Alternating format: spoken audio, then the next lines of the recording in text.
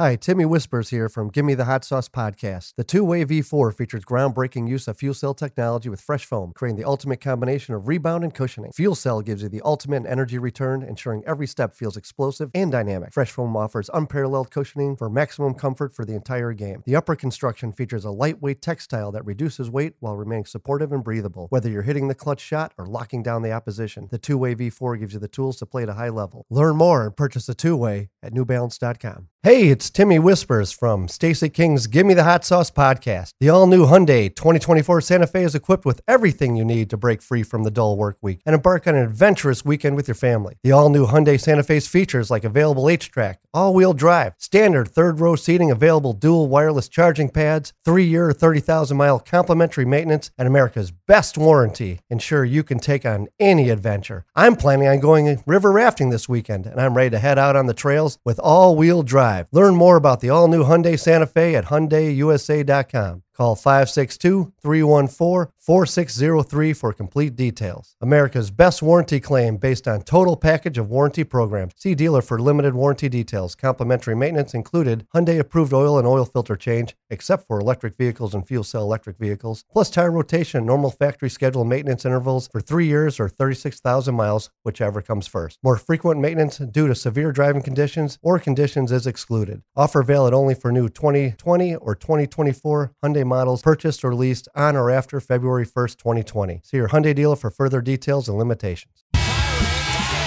my goodness! It's only preseason, but I'm hyped. Neil Thump, Jimmy G buckets, gets buckets. Oh my goodness! Give me the hot sauce, Neil Thump. Give me the hot sauce. What are you doing, Dragic? Did you not get the memo? Derrick Rose can go upstairs. Only 2.5 weeks left in the NBA regular season, and things are getting very interesting in both conferences. Welcome into a brand new episode of the Gimme the Hot Sauce podcast. I'm Mark Shanowski alongside Stacey King and Timmy Whispers. Whispers, what's up? I saw you had your door closed. You got high-level meetings going on? Lawyers always call you at the worst time. Lawyers, you want to share with the group what you got going on? No. Okay. Anytime lawyers are involved. I'm held by a confidentiality agreement. Oh, my God. Stacey got back from Philadelphia. It was a productive trip, a short one, but the Bulls winning in double overtime. The first time they have beaten a Philadelphia 76ers team with Joel Embiid on the court, which is pretty remarkable when you consider how long he's been in the league. Ding dong, the witch is dead. The streak is over. America. He was 12-0 against the Bulls. Yeah. I think we haven't beat Philadelphia with him in like 6 years or something. The streak is over. Okay, listen. I know this team is up and down. We get frustrated with this team, but this team did a lot of firsts this year. They did a lot of streaks. The Milwaukee streak, Miami.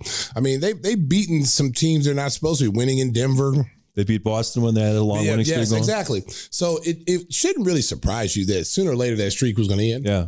I mean, Embiid is such a dominant force. I don't think they have a good backup for him because he has to play a lot of minutes. And I said this last night in the game that I feel like with him, he needs 15 minutes rest at some point. When you had Drummond there, you were able to rest him 20, 25 minutes and then put him out there and close games for you. But, and then the way he plays really reckless for a big guy. Like I said last night, he could never be a stunt man because he doesn't know how to fall. That's right. Seriously. You ever seen him fall? Right. Like he falls hard. Like it's almost like, if you were running full speed and you had no arms and no legs and you just jumped and you just fell face right on your face. That's when he falls. I mean, when he fouled Kobe White, it should have been offensive foul.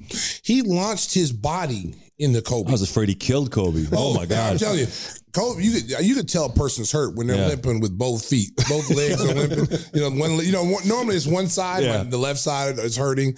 But he had the left side, the right side, his arm, his shoulder. And he was walking back, like this. And you really felt bad for him. I know, he's lucky to survive that. Because when you saw the video, you saw Embiid just launch himself into it. Most guys try to get contact but avoid it at the same time, because he's 280 pounds. He's probably more than that, but he's 280 pounds. He's very agile. And, most guys Euro step to try to avoid that and get a little ticky-tack foul. it's almost like he's trying to get hurt. Like he's trying to go on the injury reserve list at the end of the season. I don't understand why you're trying to stay healthy at the end of the season, America. You're not trying to go on the injury reserve at the end of the season. Yeah. Well, he had 37 and 16, and there's no team in the NBA that can guard him. I mean, he's got all the moves. Him and Giannis. Yeah. They're unguardable. I mean, they can get to the foul line anytime they want. But the problem with him is, Giannis is always on the attack. Giannis never lets you take a break. He's coming right at you every single time. He is in your face. He's in your grill. He's in your chest. This guy kind of takes plays off. You know, I heard George Karl kind of called him out in the MVP race, saying that, his body language and, he takes plays off. He doesn't play hard all the time. You kind of see that a little bit. He's an all-star caliber. He's probably could be the most dominant big in the game right now. But when you watch him, he settles for a lot of jump shots. Even though he's highly skilled, he settles for a lot of jumpers. He took some threes last night. He hit them. He hit some outside jump shots. But a guy that big should be like Shaq in there, like dominant. Like, I'm going to get 40 on. I don't care who's guarding me. I'm going inside. I'm getting 40 on you tonight. And he fouled out in the second overtime, and then you and Adam mentioned it on the broadcast. It was almost like, I'm tired. I've had enough. Get me out of here. Yeah. Hey, how much time? How much time you say we got, Coach? We got another 5 minutes. I got how many fouls? 5. I don't care. 5. I don't care. 5 fouls. I'm going to foul on purpose. And that was the difference in the game, because once he's off the court, Zach's able to drive down the lane. DeMar's able to get to his sweet spots and shoot his jumpers, and the Bulls took control in that second half. It was kind of like Rudy Gobert when he fouled out the other night with Minnesota. Once he got out of the game, that opened up so many more driving lanes, and it was the same thing with Embiid. Once he went out, not only he's a good rim protector. I'm gonna give Joel Embiid his flowers. That dude he's a really good player. He plays hard. I mean, he plays hard on the defensive end and rebounds the basketball.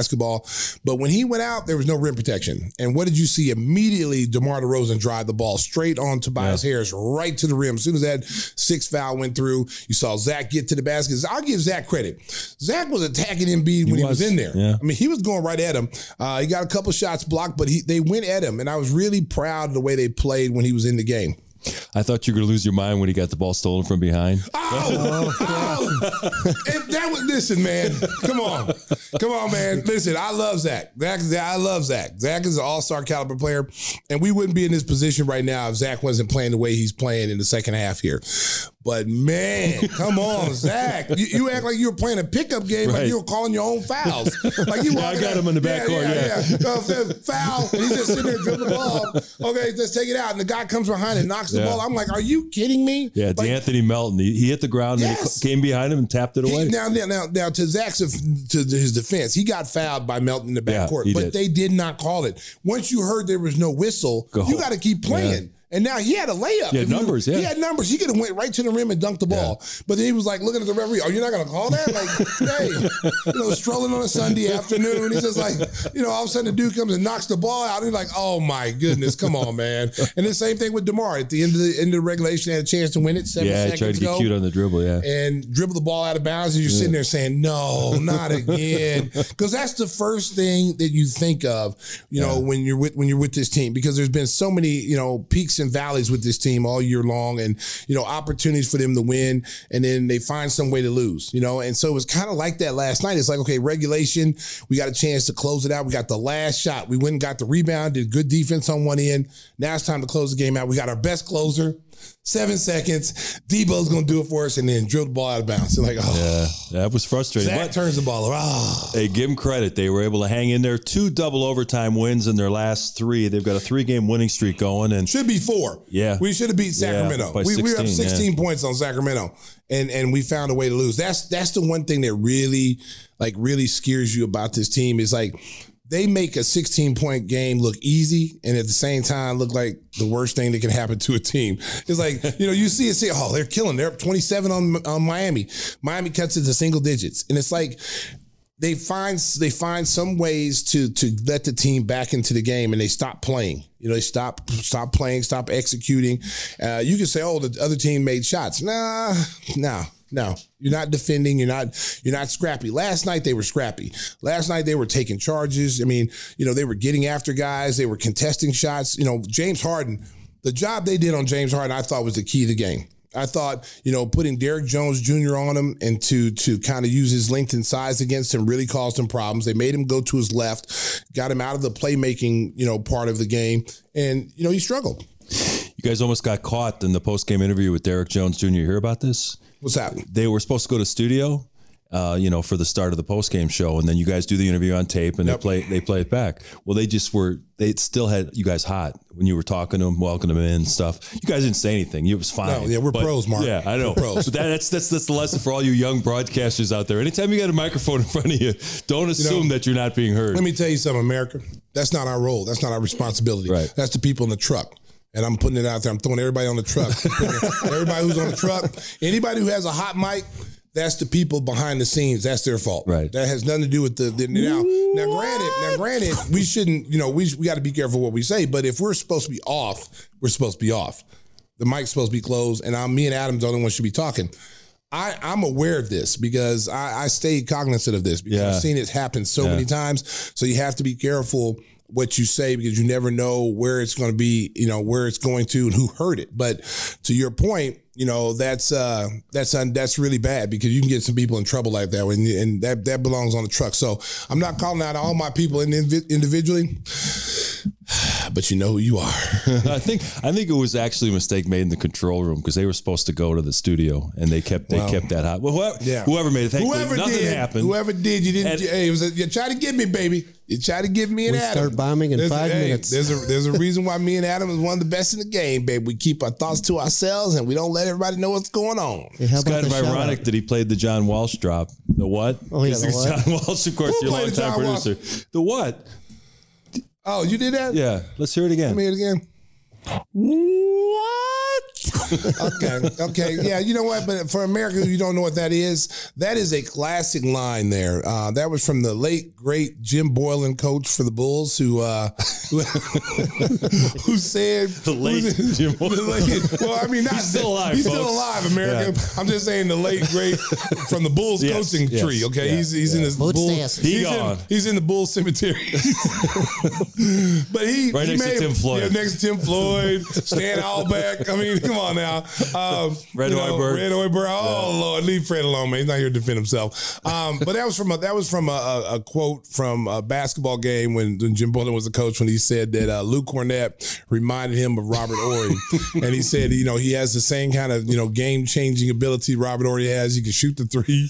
He plays great defense. Yeah. And when he said that, I wasn't really paying attention. We had the great Layla Rahimi. She was the sideline reporter. Yeah. And so she posed a question to me and Neil. Guys, I interviewed Jim Boylan. He said that, Luke Cornett reminded him of Robert Horry. And he said with his playmaking ability, his defense. And that's when I said, what? And then I started laughing. I was like, because I thought it was like the most silliest thing I've ever heard in my life. You're comparing a guy who was just in the G League and brought up to a guy who's won seven rings. Yeah. And I was just like, are you serious? Like, who okayed this quote? Who okayed this little hot take? I'm like, my God. So, JB didn't like it. He didn't like it. Unfortunately, he couldn't make me, hit the punch the clock, or he couldn't make me do any push-ups. Yes, right. Okay, right. So he was a little salty but hey, how about the Franklin Edwards? I don't think anybody knows Franklin Edwards, Tim, but us. No, there's some old guys out there. Hey, listen, for all you old guys, last night was really cool because the Sixers honored the 1983 World Championship team with Dr. Mo J. had a suit Moses, on it, So you had Moses Malone, the late great Moses Malone, who passed away. His sons were there. You had Bobby Jones. You had Mark Averoni. I mean, they brought back that whole team. Clint Richardson, and then Mo Cheeks. Mo Cheeks came. He had his suit on. He was the only coach with a suit on yesterday, and it was great seeing all those guys. And then Dr. J came out there, man. He came out there in his little Pimp Willie hat on. He was Dr. J still got class though. Yeah, he's cool. I don't care what nobody says. He's cool, man. He came out with a little fedora on. He had a little stroll, and they started talking to thanking Philadelphia for all the things they did for them, and it's amazing that team only won one championship because they had a stacked squad, and you had there's 4 Hall of Famers on that team. and they only won one championship. So they made a comment to the Sixers, and I think that jinxed the Sixers last night. Dr. J says, hey, it's about time for this team to win a championship or whatever, and, it's time for them to step up and win a championship for the city of Philadelphia. And they lost. So shout out to Joel Embiid, the troll. He's always got some comments about how he dominates certain teams, and so they, he has a right to say that. When you beat, when a team man beats you in 6 years, you can talk trash, but no more. Ding dong, which is dead, baby. And the rematch coming up at the United Center on Wednesday. So we'll see what they can make it 2 in a row for Joel Embiid and the 76ers. You know who's going to be in the crowd? I bet our good buddy Jeff Vukovic will be there. When it comes to insurance for your auto, home, and business, make sure you contact the king of insurance. It's our friend, nationwide agent Jeff Vukovic, one of the most loyal supporters of all of Chicago's professional sports teams. You can reach Jeff at jeffvuk.com. That's jeffvuk.com. And he's got the best jingle in the business, sung by my man Stacy.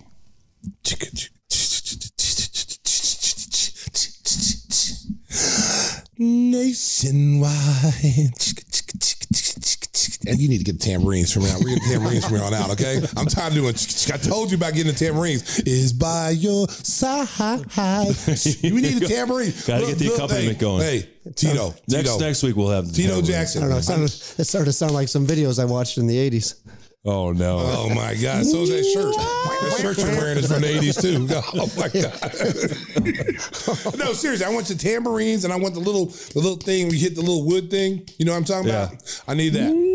I need that. That's what we're doing from here on out. We're going to make this a production. Okay, I'm tired of using my golden pipes to do everything. I need some help back here. Sriracha crew, I gave you guys a chance.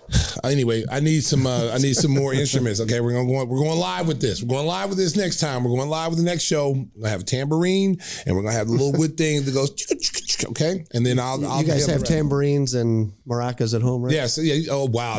Wow. Wow. See, look. I thought the same thing, D. Wow. Oh, really? Why would they have that, Tim? I don't know. Why don't you tell me? Wow. All right, Mark, get us back on the track. Get us back on the track. I'll give you a drink of water. Wow, I tell you, oh my God. Oh, get some more water. What else you got? Angel. Good buddy Angel. We are good buddy Angel. Andy with Angel Water. Angel Water. Trying to get some free advertisement, but we're not trying. Hey, Angel, don't be afraid to send that check, buddy. Chief Little Legs, I know you're mad at us, baby. Don't be afraid to send us that check, baby. We're going to start taking off labels. We've been known to do it. baby. We'll put King's Water up there, baby. Based on anything. Put King's Water on there, baby. Come on now.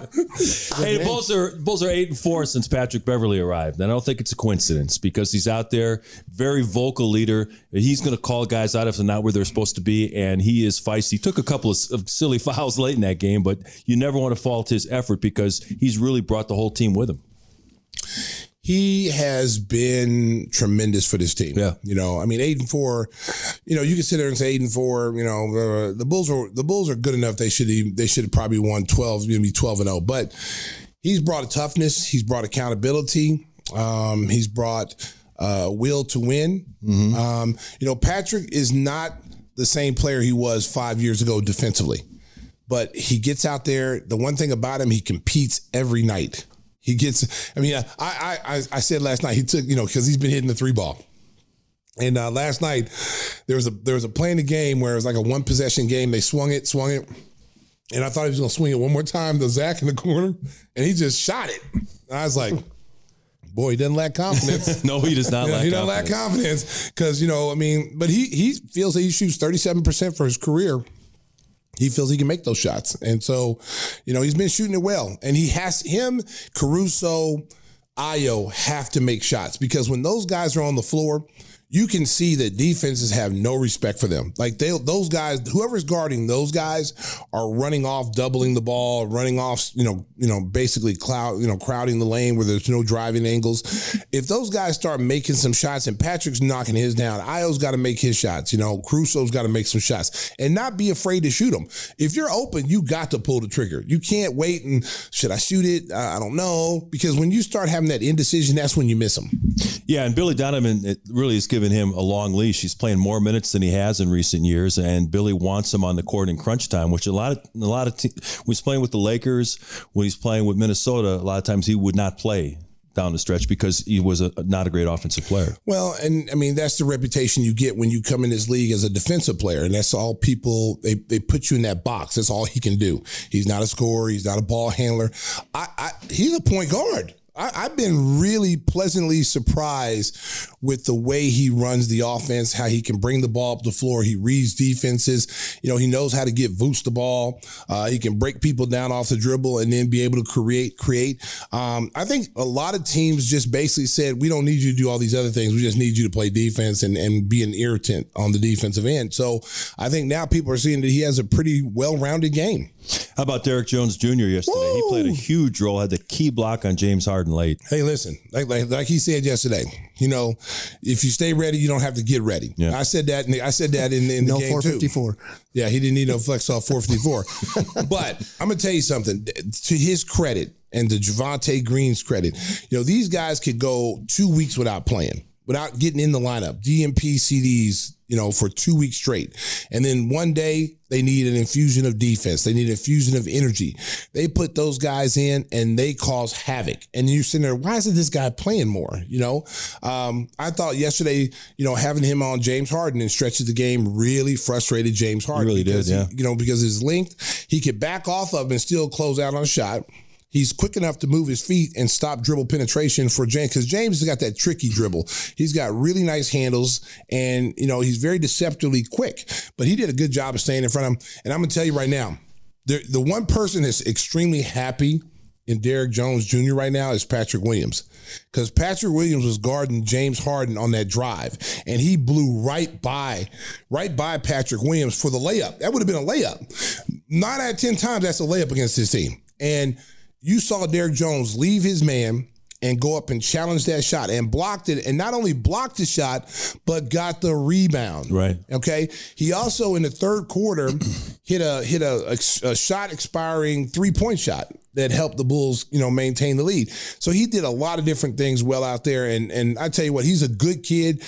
I'm so glad they kept him, because it was like between him and Troy Brown. And I know Troy Brown is playing well in Los Angeles, but I'll take DJ all day long. Yeah, he was a key factor in that win over the Sixers. Did a great job on Harden, as Stacey mentioned.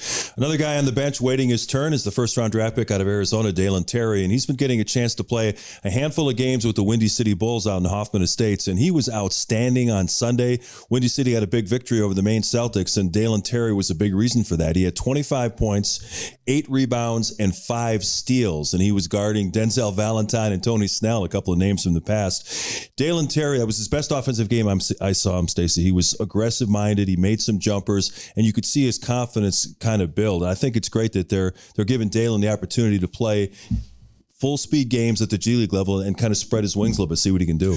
Well, listen, I mean, this is what the G League's for. You got these guys. There's not a lot of practice time at the main level, so it's not doing these kids any good just sitting them on the bench, working on individual stuff with, individual coaches. They need game experience. They need reps. He needs to be able to play some point guard. He needs to be able to get a team in their offense. He needs to be able to guard someone coming off screens. And the only way you can do that is playing the G League. And he's young enough. He's a young player. It's his first year. And, he needs to down there get as many reps as possible. He's able to do that. And a lot of the Bulls' younger players are able to do that. The kid from Indiana that we just got in the Terry trade. Taylor. Yeah, he was great. I'm going to tell you something. Sunday. I'm going to tell you something. That kid can play. Yeah. That kid can play. Bulls fans may not be, used to him, have not seen him play. But Indiana, he gave the Bulls fits when we played him. I think last year he killed us. Had 20-something points against us, and he was just dominant. And now he's down in the G League getting some minutes because there's not a lot of playing time at the main level. So these guys are down there playing, and they're getting a lot of experience. And they're also showing the Bulls that, hey, listen, man, all I need is a shot. Give me an opportunity, and you can see what happens. And Carlik Jones is nice. He's leading the G League in scoring, averaging about 26 points a game. And on Sunday, he just took a step back from his offense and played the facilitator. He's getting the ball to Dalen Terry, to Terry Taylor, Ethan Thompson, who's a nice shooter, and Windy City had one of their best wins of the year. If you're not following what's going on in the G League right now, they've got 2 games left in the regular season with a chance to make the playoffs. If they win tonight, we're taping in this show on Tuesday. If they win tonight and Thursday, they'll probably host a first-round playoff game. It's like you said, it's one and done in the G League. It's one and done. But the good thing about Carlik Jones is that NBA teams are seeing him, they saw him score. They saw him as a scoring guard. Now you're seeing him in a different role because he's got scorers around him. See, sometimes kids are forced to score because they don't have any of the guys that can put the ball in the basket. But now he's got some guys, NBA level guys, that can come down there and score. And now he can become a point guard. He can be a facilitator. He can show teams that, look, I can run. I'm more than a scoring guard. I can be a point guard in this league and get guys involved. So it's really good seeing him because I do like him. And I think this kid is going to be someone like Spencer Dinwiddie was. A lot of, the Bulls may not have any room for him right now, but someone will. Someone will see that kid can come in and play. You look at a kid like Javon Carter. Javon Carter, no one thought he was going to be in the NBA because all he does is defense. Well, what do teams need the most now? They need somebody who can go out there and guard people. So now he's in the league. He's a main contributor on a championship level team in Milwaukee.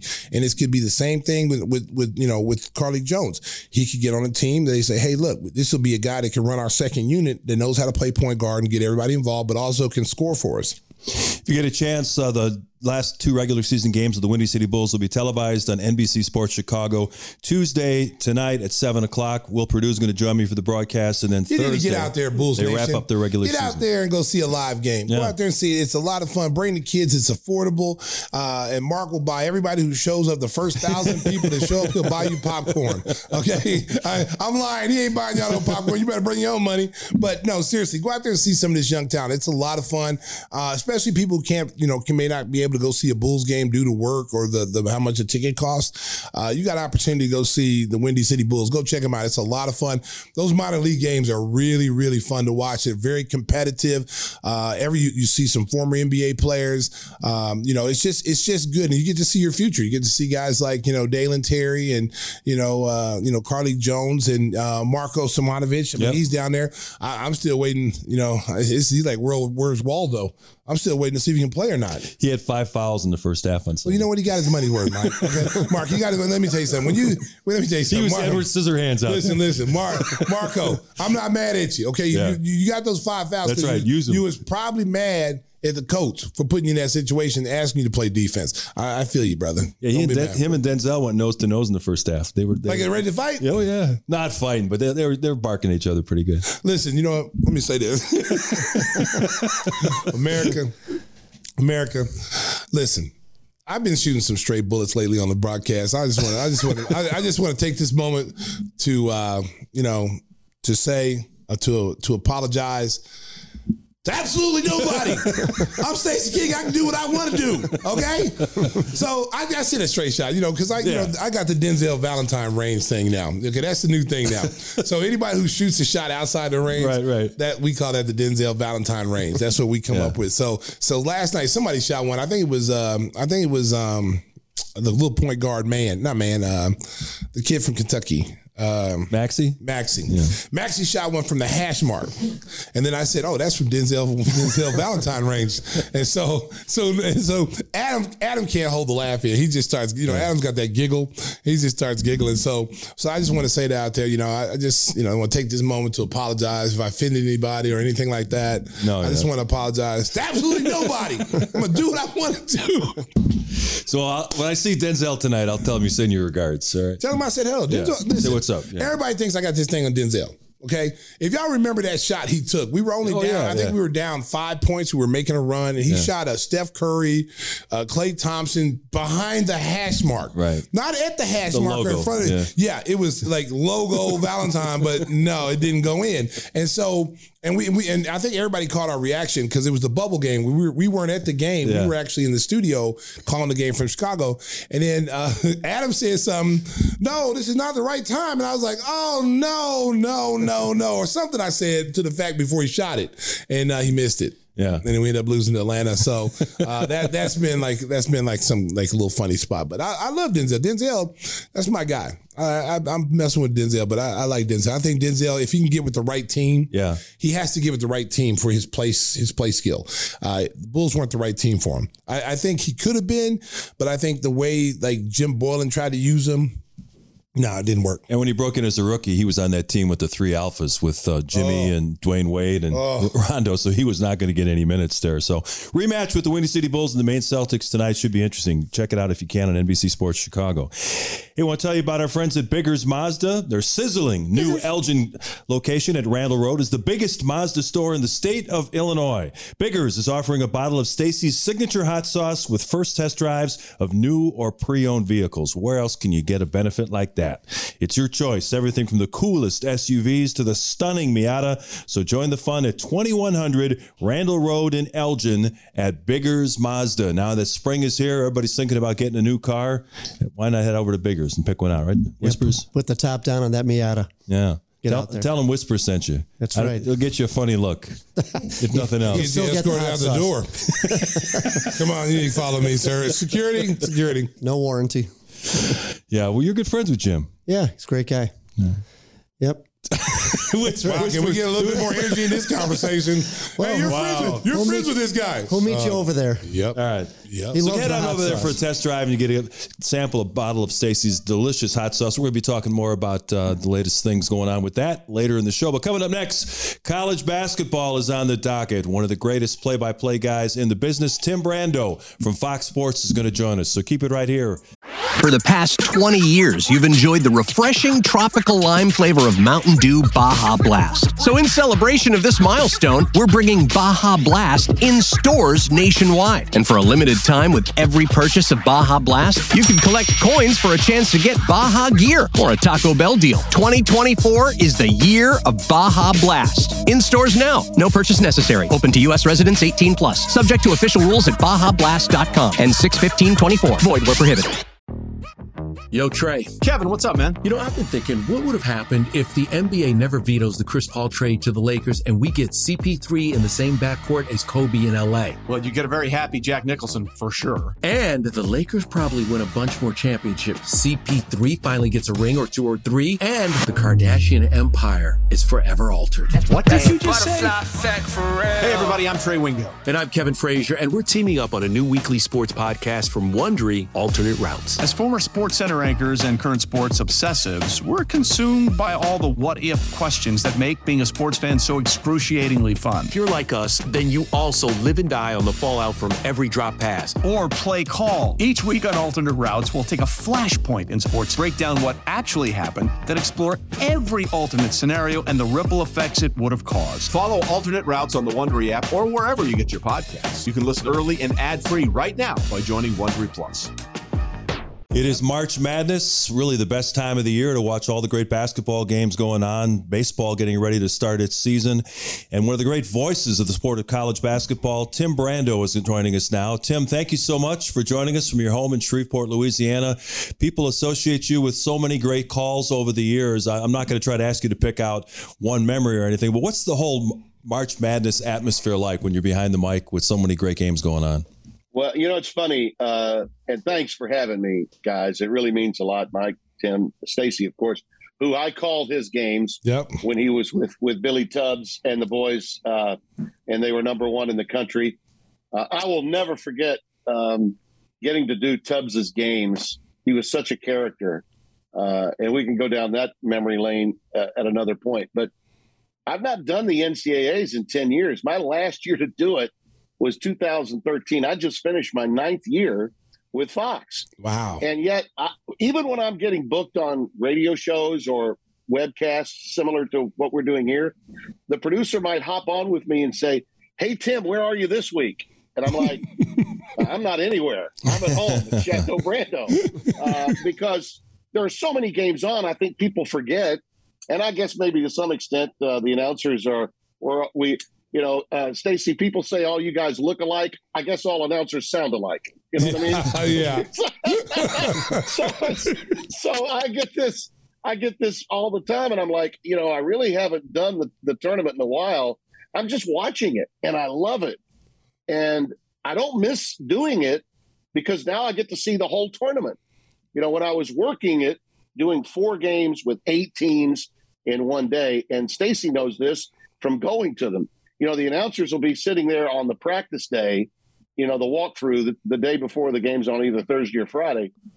And here come these SIDs with their coaches, and we would know about Oklahoma, right? We would, because they're on TV a lot. We probably had done some of their games. But there's 6 teams from conferences that are never on TV and are never seen. And you got to get all that homework. That's one of my boards there. You got to get all that homework done. And it's a daunting task. It is the most difficult broadcasting task that any play-by-play announcer can go through, both from a mental standpoint to put your boards together, to do the homework, and from a physical standpoint to hold on to your voice. Let's say you get a couple of overtime games, and your last game is starting at 10:30 Eastern time. You're going to get off the air at about 1 a.m. You better pace yourself, to hold on to your vocal cords to get through 4 games, and then turn around the next day and meet with 4 teams, 4 SIDs, 4 coaches to get ready for the second round, because you got 2 games, which feels like a layup after you've done 4. But I would tell you the joy of seeing these stories of these kids emerge and evolve.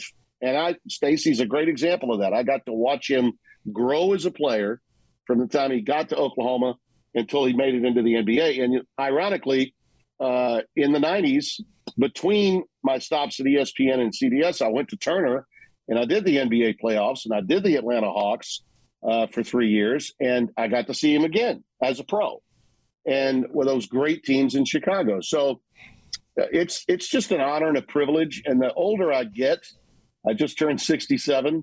The older I get, the more privileged I feel and thankful and grateful I feel for what I got to do. And I don't miss doing the tournament. As a matter of fact, I think I enjoy watching it more than I enjoyed calling it. And that's saying a lot because I love what I do. People ask me all the time, how do you keep your energy? And I'm like, how can you not keep your energy? Yeah. I mean, you're sitting in the best seat in the house watching some of the greatest storylines and most exciting moments in college athletics. It's a recession-proof event. It's the best 3 weeks of amateur sports you'll find. And I know they get money now. There's NIL in the transfer portal, but it still brings the best out of college athletics. There are more good stories than bad. And when you meet these players, and I get the honor of doing that, or I got it when I did the broadcast for those 18 years, getting to meet those kids and have them tell us their stories and then get to tell it on the air if the opportunity presents itself is one of the great joys of my broadcasting career. Yeah, just listening to you talk about, being, doing some pro games and then doing college basketball games for so many years. I know I started doing college games for ESPN, doing the Big 12. And the one thing I took away from the college game is, man, there's so much preparation for the college game more so than the pro game.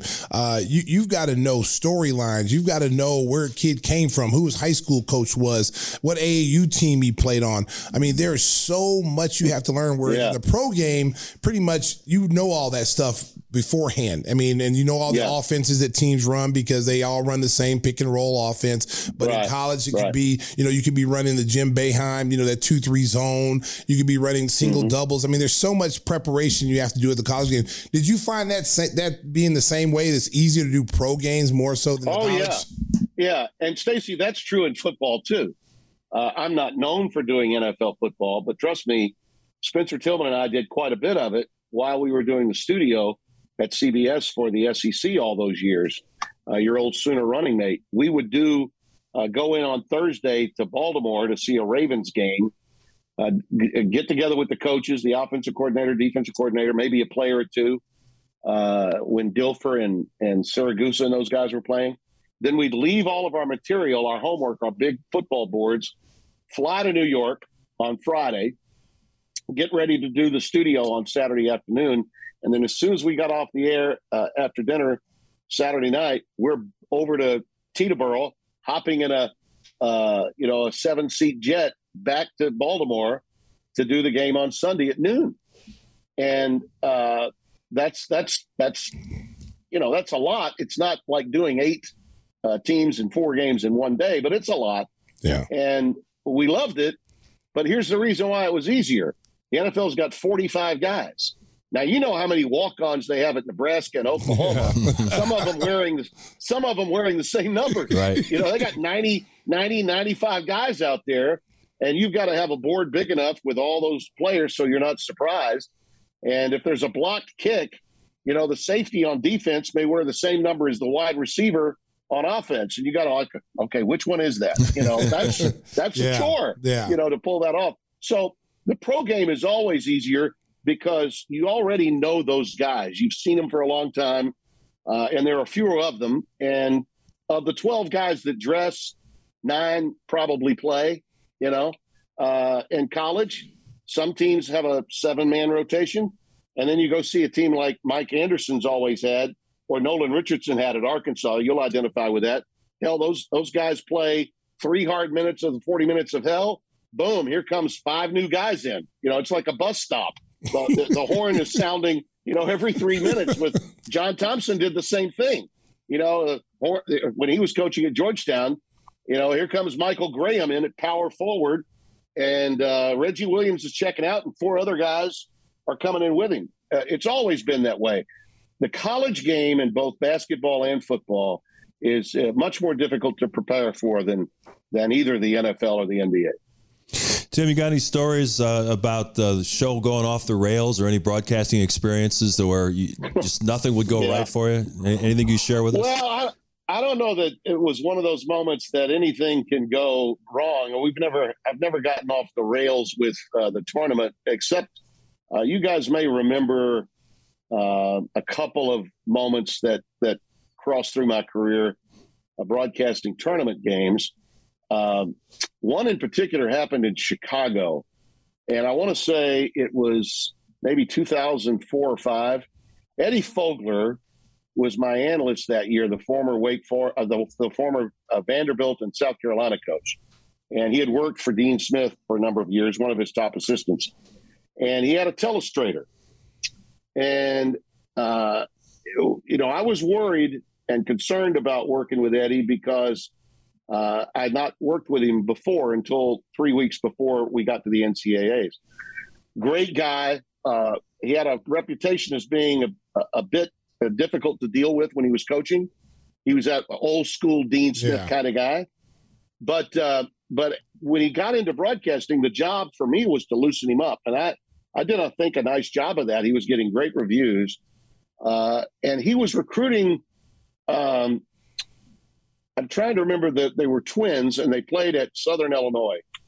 And you'll remember right away when I tell you Jarvis Hayes. Yep. And what was his brother's name? It was Jarvis, and there was a second Hayes. One is in coaching now. Anyway, Eddie didn't get the kids to South Carolina. Georgia got them. And Jim Herrick was coaching at Georgia at that time. And Eddie was giving himself a hard time about not being able. He said, "I wouldn't be with you, Tim, if I'd gotten these kids." You know, the Hayes brothers. I wouldn't be with you. So during a commercial break, and this is at the United Center, during a commercial break, we're taking a picture. We're trying to identify the Hayes twins' father. And so he takes the telestrator and draws a circle around him to tell the director, this is who it is. This is the right guy.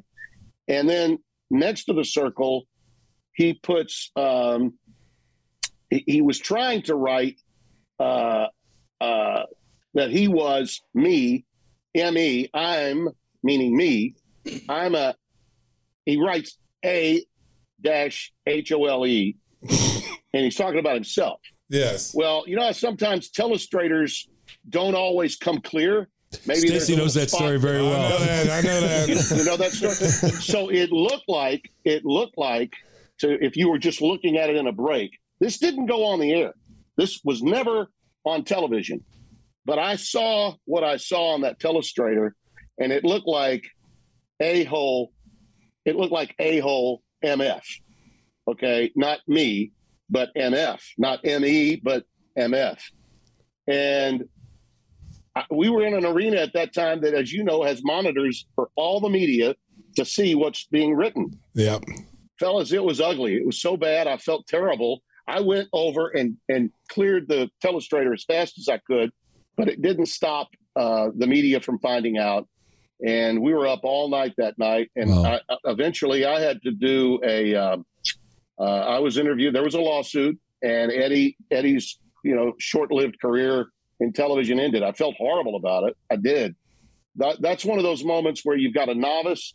He's just having fun at his own expense, and it's completely misunderstood because people that were at the arena and sitting where the press sits saw it, and they saw what I saw. And it was not, it wasn't me. I'm the a-hole. It was maybe Mr. Hayes. And it was terrible. It was one of the most embarrassing things to ever happen. And I felt bad for Eddie, and I felt bad for our crew because we'd had a great day. By the way, Georgia lost that game. Southern Illinois beat them, and Hayes was playing at Georgia at the time. And it was just really, I think if Georgia had won the game, maybe it had been smoothed over, but because they lost the game, and the former South Carolina coach, a rival coach, in their minds did something that was heinous, it kind of ruined our day. It was a long, long night after that. And that was the last game we did in the second round of the tournament that year. That one was hard for us. And also we did an SEC tournament back in 2008. ESPN did a 30 for 30 documentary on it. The tornado, an F2, came through downtown Atlanta, Georgia, in the middle of an overtime game. Well, in the middle of the end of a game, right after we had gone to overtime between Mississippi State and Alabama. And we had to do, we had to switch our positions from sportscasting to newscasting. CNN and Fox News were all covering and using our broadcast to cover this horrific event that was happening right at Olympic Park, right there at CNN, Peachtree Street, right there where the old Georgia Dome was. And that was an experience I will never, ever forget as a broadcaster. We got through it, but it was a long day and night. And then they moved the tournament to the Alexander Memorial Coliseum where Georgia Tech played, and limited the number of fans that could go to the game and any more of the tournament after those quarterfinal games were over. And Georgia, who won 4 games during the regular season, came out of nowhere to steal a bid and win the SEC that year. Those are a couple of memories that come to mind. When you talk about you see these young kids coming up in the ranks, you're elder statesmen. We're all getting up there in age, and a lot of these kids idolize you growing up, and a lot of the guys that do what you do. What advice would you give to a young and upcoming broadcaster that wants to get in this business and do what you do? Stacey, that's it's a great question, and I think that over the years, my responses have been forced to change because our industry has changed. Yeah. The way you come up in the business isn't the same way as my generation came up in the business. Most of us, guys in my age group, the Sean McDonough's, who's I think just turned 60. He's about 5 or 6 years younger than me. Brad Nessler is my age. I think he's a couple of months younger. Although I color my hair and he doesn't color his. makeup and just for men. Okay, that's how I do it. You look good, TB. My wife had a great line. She said, if we paid for those surgeries for you to keep that hair, you're going to color that hair.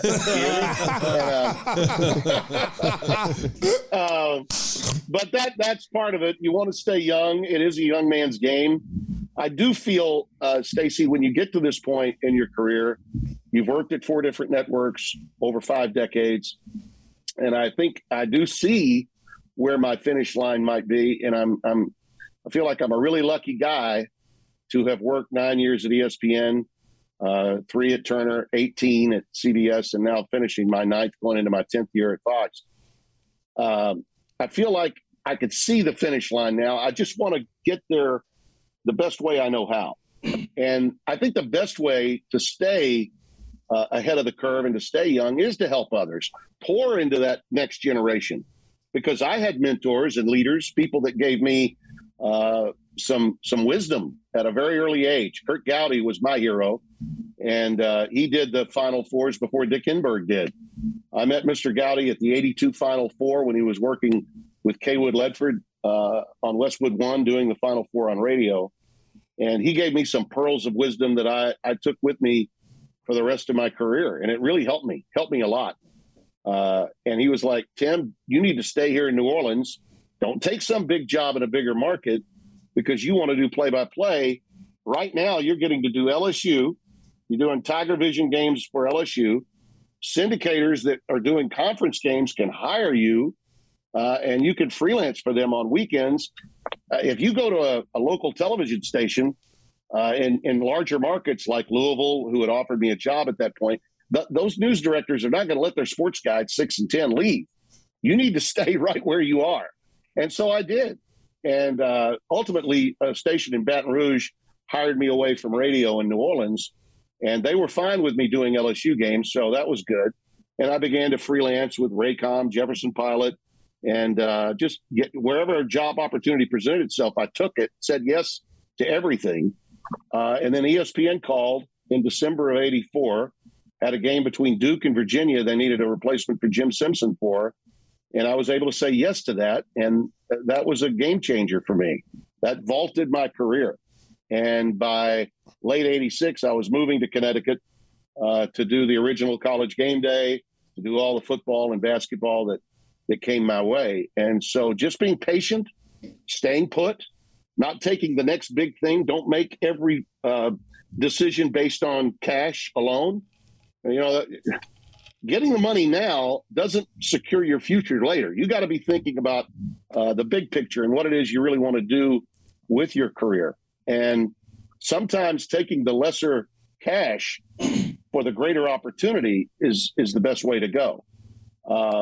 I was helped a little bit by fear because I had a young family at the time, and I needed to be in a hurry. And by the time I was 29, I had gotten my break at ESPN. By the time I was 30, I was living in Connecticut, and my national television career was ongoing.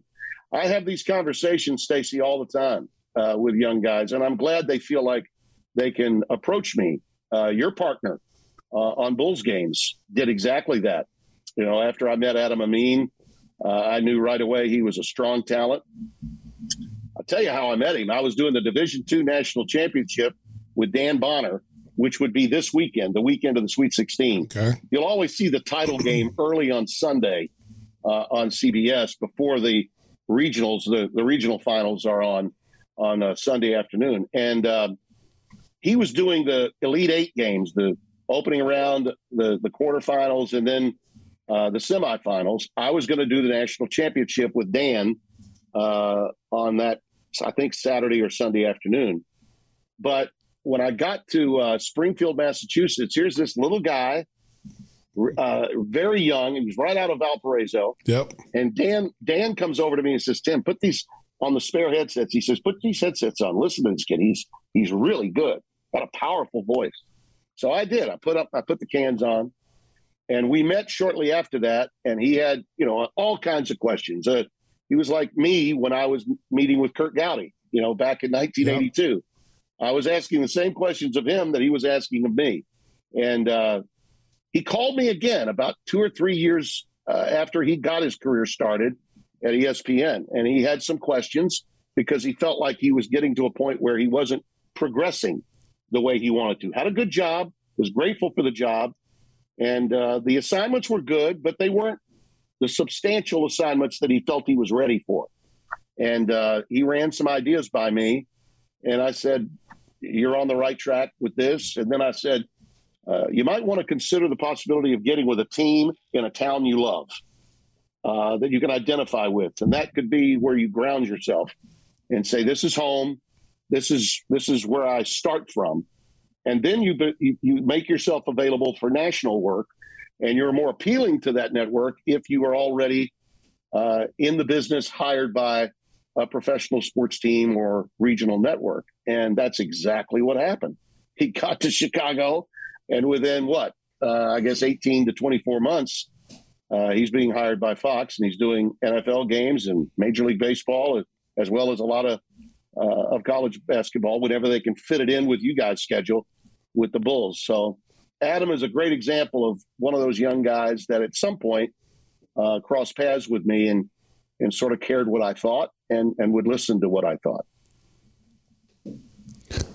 We had Dave Revson of the Big Ten Network on a couple of weeks ago, and he was telling a good story about when he was brought to Bristol to be part of the startup of ESPN News. He was called into an all-staff meeting, and he's looking around, and he sees Berman and Dan Patrick and all these guys. You were in there at a younger time in the history of the network. You mentioned '86, right. But you got Berman and Tom Mees and some of the originals over there. What was that like for you to be doing shows and then walking around the halls of the campus and seeing guys that you probably looked up to when the network first launched? Well, I'll bring up a couple of names that that just matter tremendously to me here, and I might get a little emotional when I'm talking about John Saunders. But John Saunders was my closest friend in the business until I met Spencer Tillman, who sort of replaced John in my life as not just a colleague, not just a colleague, but a confidant, somebody that I could share really anything with. John was coming from WMAR in Baltimore, and I was coming from WAFB in Baton Rouge. We showed up 1 week apart. He got there, I think, a week before I did. And we were two new guys that were coming in when a couple of veterans had left. Greg Gumbel was one of those guys. Speaking of Chicago, Greg was going to MSG to work in the city, which at that time was actually paying more money than ESPN was. ESPN had just been sold to Cap Cities from Getty Oil. And I still say that even though they started in '79, the success of ESPN that's overlooked happened in the '80s with college basketball. People forget we had the first two rounds of the NCAA tournament. Yeah. Network television wasn't carrying the first two rounds of the tournament. They just carried, the games on Saturdays and Sundays, and then the Final Four. But weeknight games, those Thursday, Friday games, even the regional semifinals, they were, unless it was a West Coast game after primetime, they weren't going to carry games on network TV at that time. It changed around 1990 or 91. But when I walked into the studio, and you can appreciate this, I'm sure now, Stacey, because you're in the business. Imagine stalwarts that were there at the very beginning, like Mees, Lee, and Boomer and Berman. They, like any sportscaster, they wanted to do more than just SportsCenter. Berman wanted to call games in the booth. Tom Mees was a big hockey guy. He was dying to call hockey. He grew up in Delaware. Bob Lee was getting to host some basketball with Dickie V at that time and Bill Raftery in the early 80s. But he wasn't getting – nobody was getting to leave Bristol to do anything. And in my contract, I had a guaranteed number of events, both in football and basketball, that I would get to do, along with my SportsCenter duties. And they had never done a contract like that. So I immediately felt, well, I hope these guys like me. They're probably pissed. I got a deal. So I felt, and so did John. John felt the same way. Getting their affirmation, those guys that were the originals, meant a great deal to us. So we were doing our best to be good teammates. We weren't going to try to compete with anybody. We just wanted to be good teammates. Felt like a role player going into a new organization in the NBA. You know what I mean, Stace? Yeah. That kind of feeling is you may be the 10th, 11th, or 12th guy on the roster, but you got a contract and it's better than a 10-day deal. You're going to hang. So you want to make the most of it. And they were so welcoming to us, to John and myself. And it was just a great time. I think that the most exciting times of my career, even though I had much more visibility at CBS in the 18 years that I had there, the most exciting time was clearly those days in Bristol when we were just starting College Game Day. I was getting to do games, big-time NCAA games during the regular season, Big East games with Raph, ACC games, the ACC tournament with Dickie V. I worked all the way through the semifinals with him, and then Al McGuire and Dick Enberg would come in to do the championship on NBC. I had two double overtime games with Valvano on his last run in '87 to the tournament. He went to overtime to beat Muggsy Bogues and Wake. And then he beat North Carolina after that to go to the NCAA tournament. It was almost like what happened in '83. They were a bubble team, and they got through. He had Charles Shackelford on that team, the original Shaq. Remember that? Yeah. Shaq was the guy that was asked in the post-game presser about, he was asked, boy, Shaq, you had that left-hand jump hook going just like the right hand. He says, well, Coach V calls me amphibious. Amphibious. Yeah. I remember that. I'll never forget looking over at Valvano after he said that, and Jim did this. Literally, he did this. That followed him throughout his career. It followed he was teammates with me in Minnesota, and I always tease him. Are you still amphibious? But to be with those guys and to do things like the Boston Marathon. We did the Boston Marathon. I was at the starting line broadcast. I never thought I'd be broadcasting the Boston Marathon. And we did crazy stuff like PKA karate. I did top rank, low rank boxing with Al Bernstein. I did so many different sports. I did 25 different sports in the 9 years I was at ESPN. Fellas, I didn't even know 25 sports existed until I got there, And so that versatility for me and the opportunity to do all those different things was just fantastic. And the teamwork and I think the book that James Andrew Miller wrote, these guys have all the fun about ESPN at that time. They don't spend as much time on the 80s, in my opinion, as they should. And he's a whale of an author. It's a great book. I highly recommend it. But to his credit, he's done deep dives on the origination of College Game Day on his podcast that I was a part of. He got it right. I mean, he really did. The best time to work there was in those startup days between really 1979 and 1990. And if you were part of that, and John Saunders and I were sort of the second wave of SportsCenter guys that came in, and Steve Bornstein, who was in charge at that time, who had the vision for the network and the vision for College Game Day and NFL Game Day, had his guys that he thought were just the right people to start these different shows, these studio shows to help promote the game.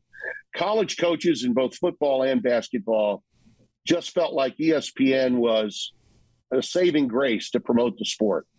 And so when we knew that they thought we were the goods, then we knew we were doing something special, and changing the paradigm of sports viewing. Network executives who had looked down their noses at this little cable that could in Bristol, Connecticut, were suddenly doing some of the things that we were doing. They were copying us. Yes. And we could see that. And, the further away I get from that period, the more I feel so fortunate to have been there at that particular time, because nothing that came my way after that was something that I would not be prepared for. I'd been sort of, they threw us on a wall and they were going to see who stuck and who didn't, Right. And those of us that were able to hang went on to have, really good careers. And some of us did leave to go have better careers. But many of them stayed. And of course, I never thought that they would become the 1,200-pound gorilla of our industry. I'd say Fox is clearly a competitor, a strong competitor. But I don't know that, ABC Sports is gone. NBC Sports doesn't do as much beyond the Olympics and golf. And CBS Sports is, and I loved being there. Trust me, it made my career. It was sort of the cherry on top in a lot of ways, but they don't own the rights to nearly as many events as does Fox. So ESPN is still by far and away the number one volume dealer of sports in our country. And there's no denying that. And the work that those people did back in those days is the reason why the foundation was put in play. And I'm forever grateful for those 9 years, and that I was able to get what Kurt Gowdy thought I should get if I stayed hungry and humble in radio for a few extra years in Louisiana. Talk a little bit about let's talk college football now, because like my Sooners are getting ready to go into the SEC, which I believe is a huge mistake. I believe that they stayed in the Big 12. Their chances of getting to the national championship game is so much better. And now you're going to SEC against Alabama, LSU, Georgia, Florida. Your chances, go down a little bit. You got UCLA, USC coming to the Big Ten. Everybody is just like relocating and shifting. Talk a little bit about what you think about where it's going. Do you see us going in more of a 16-team type of playoff, like the Division 1A, or do you see that, or do you see them staying at the way they are right now? I think we could very easily go to 16 in the second year of the playoff. We'll do 12, in 2025. The contract actually runs through 26, but they're starting this 12-team playoff, not this year, but next. Okay. Yeah. So in 24, we'll go to 12. The 25 season, which would be the year that you start the new contract. Okay. When you start the new contract, I think at that point we'll have more than one network involved. If it happens to be Fox, all the better. But it could be, any other network, whoever wants to get involved. But I do think we'll have two networks minimum involved in the new contract. So my thoughts are, after they try it with 12, Stacey, they're going to look at the numbers financially and say, why do we have the best four teams sitting and getting a bye the first week when they could be playing a home game against the 13 seed or the 14 seed or the 15 seed or the 16? Why are we having them have an open date? How much more money do we make? We're not extending it by the calendar any. We're just saying, let's play more games. Let's have more volume here. Okay. I think they'll do that after 1 year. When they see how successful 12 is, they're going to see even more money. And you know how the presidents are. When it comes to athletics, they scrutinize everything until you say, yeah, but here's how much more money you're going to make if you let four more teams play. Yeah. And I think they'll do that. I think they will go to 16 by the time the new contract is done. The first year, ESPN still has the rights. They're doing it a year early. The presidents really and the conference commissioners decided to do that. What conference you're in my opinion, is not as important once we go to 12 or beyond, because they're putting in the contract that we're going to get teams that are outside the so-called Power Five. Okay, the best teams that are from the leagues that you think of as group of, and I think we need to get rid of these titles. I'm like Mike Oresco, the commissioner of the American Conference. We need to stop categorizing P5, group of five. It's demeaning. And in some cases, there are teams like, for instance, Cincinnati, a couple of years ago, they were better than a lot of teams in the Big 12 and the ACC. They were. So why are we putting a label on them that they should feel fortunate that they're in this thing? That's garbage. We should just call it Division I college football. And then we'll see, multiple teams probably out of the SEC and Big Ten, maybe multiple teams out of the Big 12. But you're going to get teams out of the American Conference, or if the best team that's not in the so-called Power Five happens to be in the Sun Belt, go get you some. A team like Coastal Carolina that's really good and deserves to be there, go ahead. Have your day in the sun. And we will see some moments when we go to 12 or 16 that will rival, won't be exactly like, but it will rival what we see in college basketball. And that will energize the enthusiasm of the fan bases all around the globe, all around the country. And that's what we need for college football, is to have a 2 or 3 week period where college football is on the front page. They've allowed the NFL to add playoff game after playoff round and steal late December and January 1st from college football. We need to reclaim, January 1st. Make that day the big day. The Rose Bowl has already said, we don't have to have that usual time we always get on New Year's Day. So you're beginning to see the seeds of success, future success for college football's postseason. As for the move to the SEC, Stacey, that's a money grab. That's all that is. Oklahoma and Texas saw an opportunity to make more money than they would make in the Big 12, and that's why they did what they did. I'm with you competitively. They would be in a much better position if they had stayed in the Big 12. I don't think either one of them right now are ready for the SEC, no matter how they configure the schedules, which I know is on an ongoing process. But, that started this thing, and now you see UCLA and USC coming to the Big Ten. Lots of movement is out there. A lot will hinge on what the Pac-12 is actually able to accomplish with its TV deal. I don't know how they're going to get to the same level as the Big 12 without a linear network, without either Fox or ESPN being part of that deal. If all they're going to do is streaming with either Apple TV or Amazon, they may get money, but they're not going to have eyeballs. You got to have people watching these games. And if you saw the numbers on Thursday Night NFL, yeah, it made the NFL a lot of money, but they got about half the audience, maybe not even half of the audience that Fox and CBS had when they had those Thursday games. So, the streaming world is growing. It's going to be a part, obviously, of broadcasting in the future. But it doesn't have right now the same number of eyeballs that over-the-air network television does.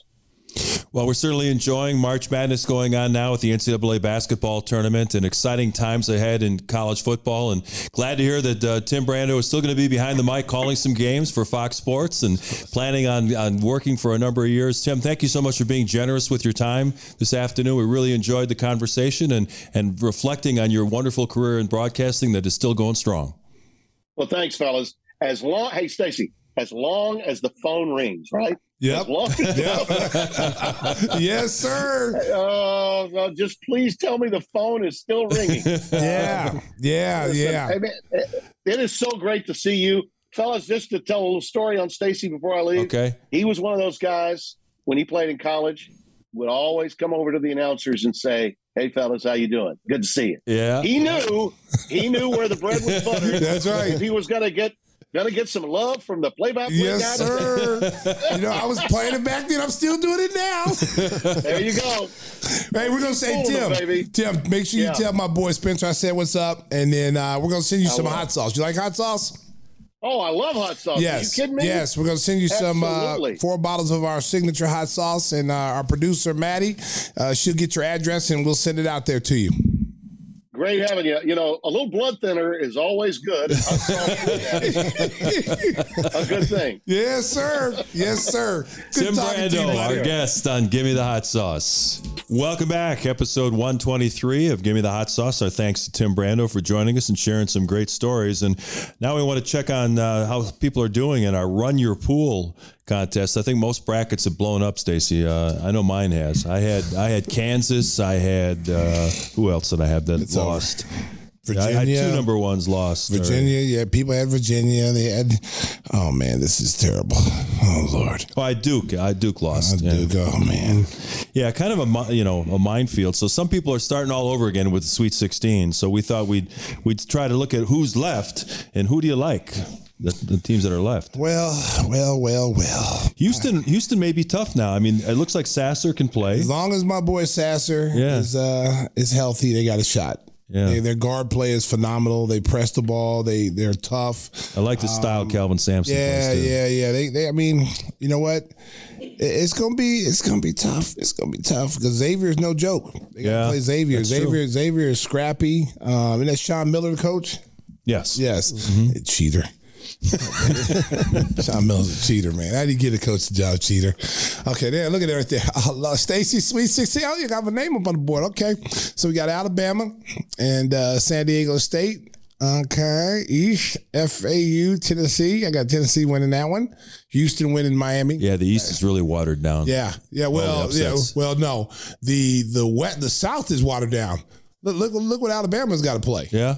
The toughest team, though, San Diego State is not going to be easy, and Creighton's not going to be easy. But they should come out of the South. Yeah.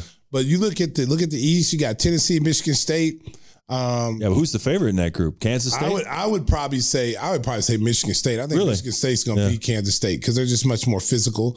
You got Houston, Miami. That's going to be a good game. Texas and Xavier.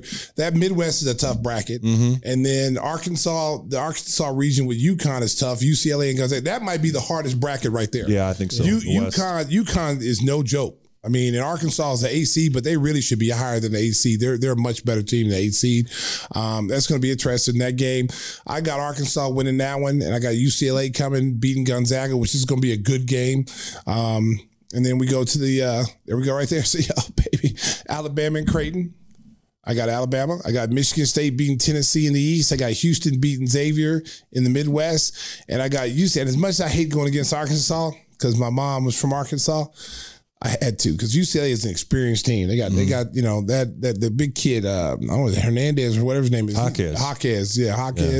He's nice. Yeah. He's nice. And the little guards they got are experienced guards. They went deep last year.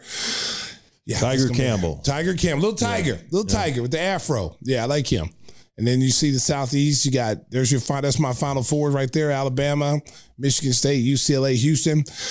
I was really torn with Houston and UCLA because I like UCLA, but Sasser. I know Sasser's uncle.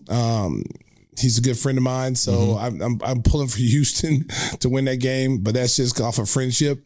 But I don't think they're going to win. Alabama and Houston. Alabama.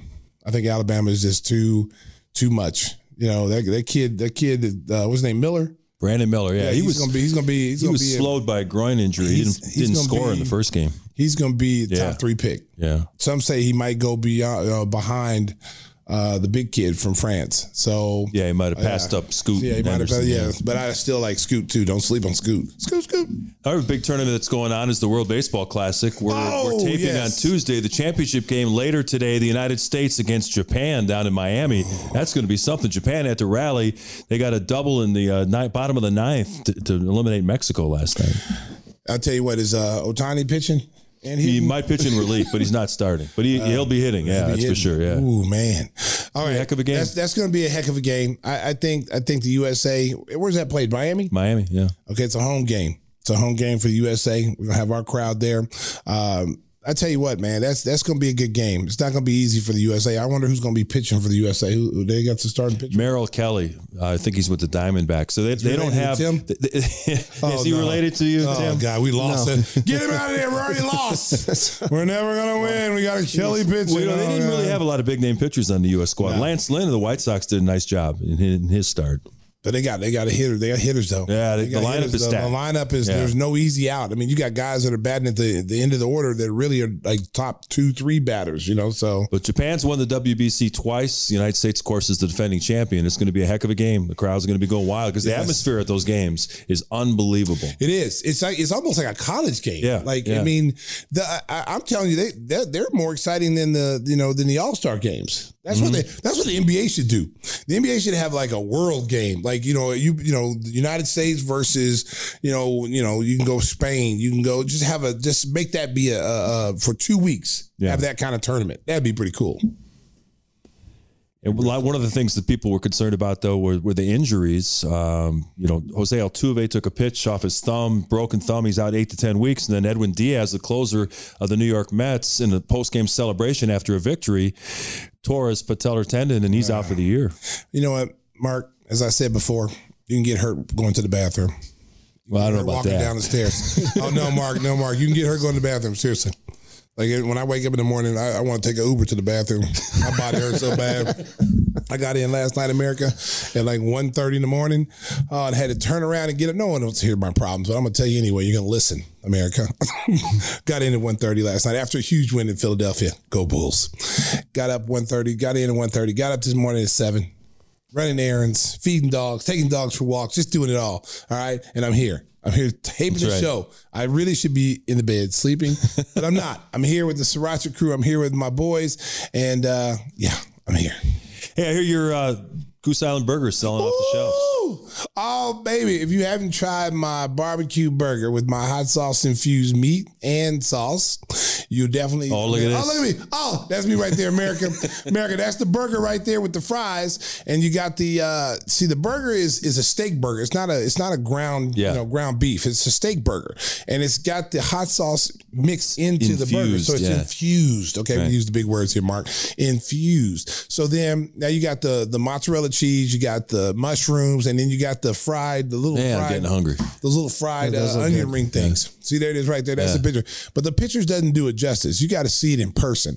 That's the first time I went to Goose Island. I went to the one on Clybourne. That's the first time I've been there. Really nice place. And shout out to Chef Henry. That's Chef Henry right there. He's the guy who made the burger. He's the guy that came up with the aioli. See that green sauce right there? Mm-hmm. That has the salsa verde mixed into like a cream-based thing to dip your fries in. Yeah. And shout out to Goose Island. I had a bunch of guests over there. And they set it out for us. They brought us all these hors d'oeuvres and all these, everything they had on their snack sheet. We got to taste everything. By the time I got my burger, I was full. Okay, I didn't really get a chance to eat it all, but I ate it all because I wanted Henry to know that I liked the burger. But it was awesome. It was awesome, and all the people that I brought with me, I had some people from out of town. They were from Phoenix, and they were here last week. Yeah, they were here last week. Little Kyron and his mom, Courtney Evans, they went over with me, and then my driver wasn't Mike because Mike was taking care of some business. So shout out to my man Maurice Mo. He came with us, and he, instead of him waiting in the car, I told him to come on out there and try the burger, and he ate the burger, and he loved it. So it's a great burger. Try it out. I think they sold over 300. Nice. Yeah, they ran out of sauce. They ran out of sauce. Supposed to be getting more today. Gotta get him some more. Yeah. Free bottle of sauce with the burger. Yeah. Come on, sauce packer. Pack that sauce. Tim, tell the folks how they can get a bottle of sauce. Come on, Tim, say it. Oh. Well, you can even do it as Christopher Walken. Everybody loves that. Maybe I won't. Oh, you don't have to. Oh, he's pouting. He's pouting, America. He's pouting. I'm kind of upset that they ran out of sauce. I mean, but it is, they're producing literally tens of thousands of bottles right now because it's about to go finally into Jewel. Yes, we're getting ready to get it in Jewel, baby. Yeah, as a permanent shelf item now. Permanent? Yes. Oh, that's how much they enjoyed it in the taste test. Yes. Breaking news. It'll be on the shelf in the specialty sauce. Permanent specialty sauce in Jewel. So if you're looking to score the hottest sauce in the game, just head over to Jewel in about 2 weeks or less. Wow. Yeah. That's breaking news, America. That's right. See, it was just going to be a novelty. Now it's going to be permanent. You're going to see my little face on there permanently in aisle 7. Yeah, we start things like podcasts and sauces thinking it's going to be funny, and then it's not funny anymore. It's not funny anymore. Now we're we're entrepreneurs, baby. We're entrepreneurs, baby. But if you can't wait for Jewel, just go to GimmeTheHotSauce.com and use code KING21. Get 21% off your first order. Load up. Hot sauce.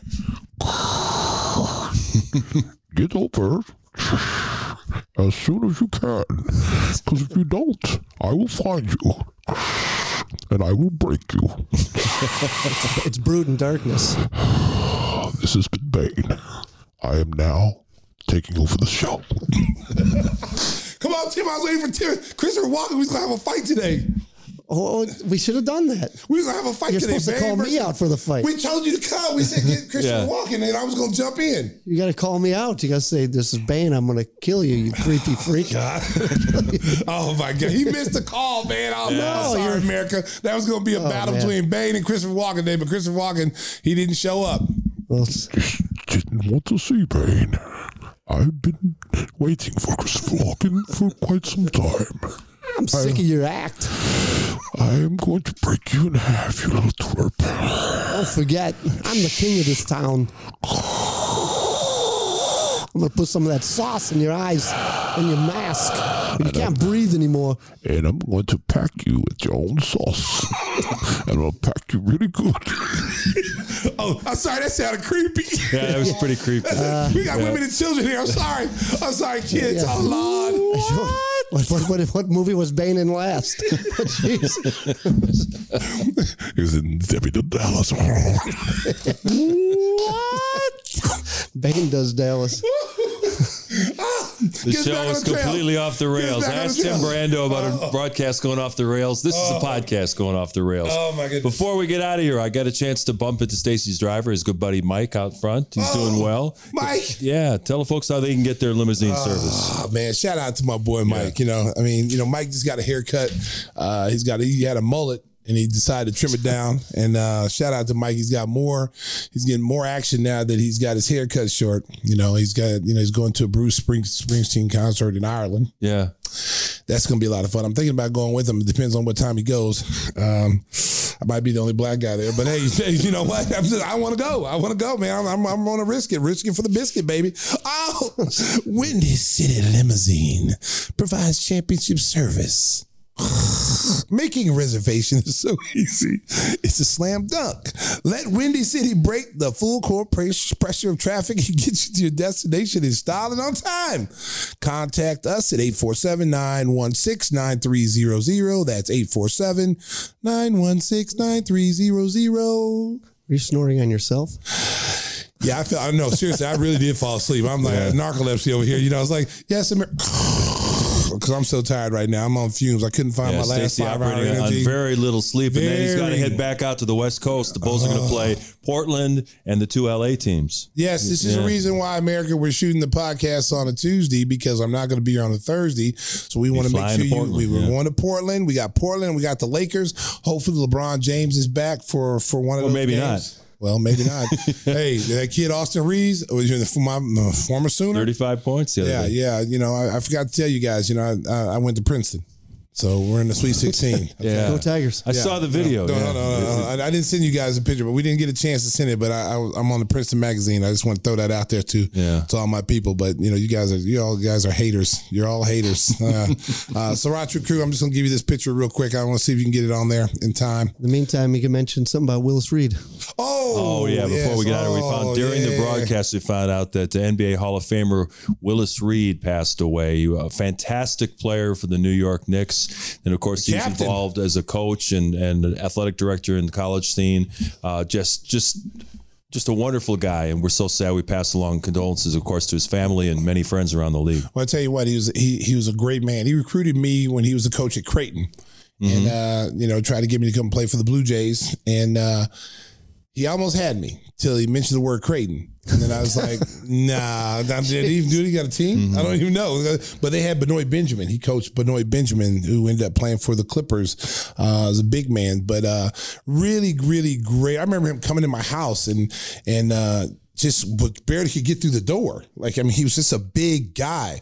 And back in those days when, your parents, your mom had plastic on the furniture, and he sat on the couch with the plastic on the furniture. Man, all the plastic came off. Almost like just pulled off of the scene. He was a big dude. Yeah. But R.I.P. to the great Willis Reed. Yeah, people remember the classic story in the 1970 finals where he had a serious leg injury. He came off and played the first couple of minutes and hit a couple of jumpers as they won their first championship. He led them to titles in 1970 and 1973. You guys have that photo? I just want to say, Princeton, we're going to win this, guys. There he is. Stacy, the proud alumni. Look, guys, look at that suit and tie. I just look at that. I just got my master's. Man of the year. I got my master's in that picture right there. So I just want to throw that out there. Let's go Tigers. Sweet 16, baby. Do it for PC Pete Carril. We're gonna win. We're gonna win this. If we don't, I'm jumping whoever beats you. Okay, so if you lose, whoever beats them, I'm jumping on that squad. I'll be the man of the year on their photo. So there. You can always tell a Princeton man, just can't tell him much. Wow. Yeah. Okay, what does this come from a Northwestern guy? That's what we say about all those Ivy League guys. How far did you get in the tournament? They made a nice run. Hey, we won and almost won that second game. They gave him a scare. Did you didn't win though? It's still a scare. Are you playing this weekend? No. Okay. America, I just want to say that when I was in college, I played. Oh, let me tell you something. When I was in college, America, all jokes aside, I never did. I constantly got to the second week. Sweet 16 was automatic. We didn't even have to play the first two games. We already going to be in the Sweet 16. Okay. I've been to the Elite Eight. I've been to the Final Four. I've been to the championship game. I've done it all. Oh boy! Yeah, I've done it all, baby. Folks on YouTube being treated to a Stacey King dance here in the Sriracha Studios. Shut it down. Don't blow out your patella. Come on, man. I'm sitting down. How the hell can I blow out you can get her going to the bathroom. That's right, Mark. Yeah, you get her going to the bathroom, baby. Hey, that's going to bring it close to episode 123 of Give Me the Hot Sauce. I want to thank our special guest, Tim Brando. We got some special guests coming up in the future. Ooh. I don't want to drop any names. I'm not dropping any names. Make sure that you listen each and every week. Make sure to like and subscribe on YouTube and your favorite podcast carrier. I want to thank the folks at Odyssey for promoting us. I may drop his name, though, Mark. Okay. If you like Chippendale dancers, you like Hooter girls, they're coming. All right. Well, that cleared things up. Stacy, say goodbye to the folks. Drive home safely, Chicago. Beep, beep. Preston Upstairs. Let me step back and kiss myself. MVP time. Windy City Assassin does it again.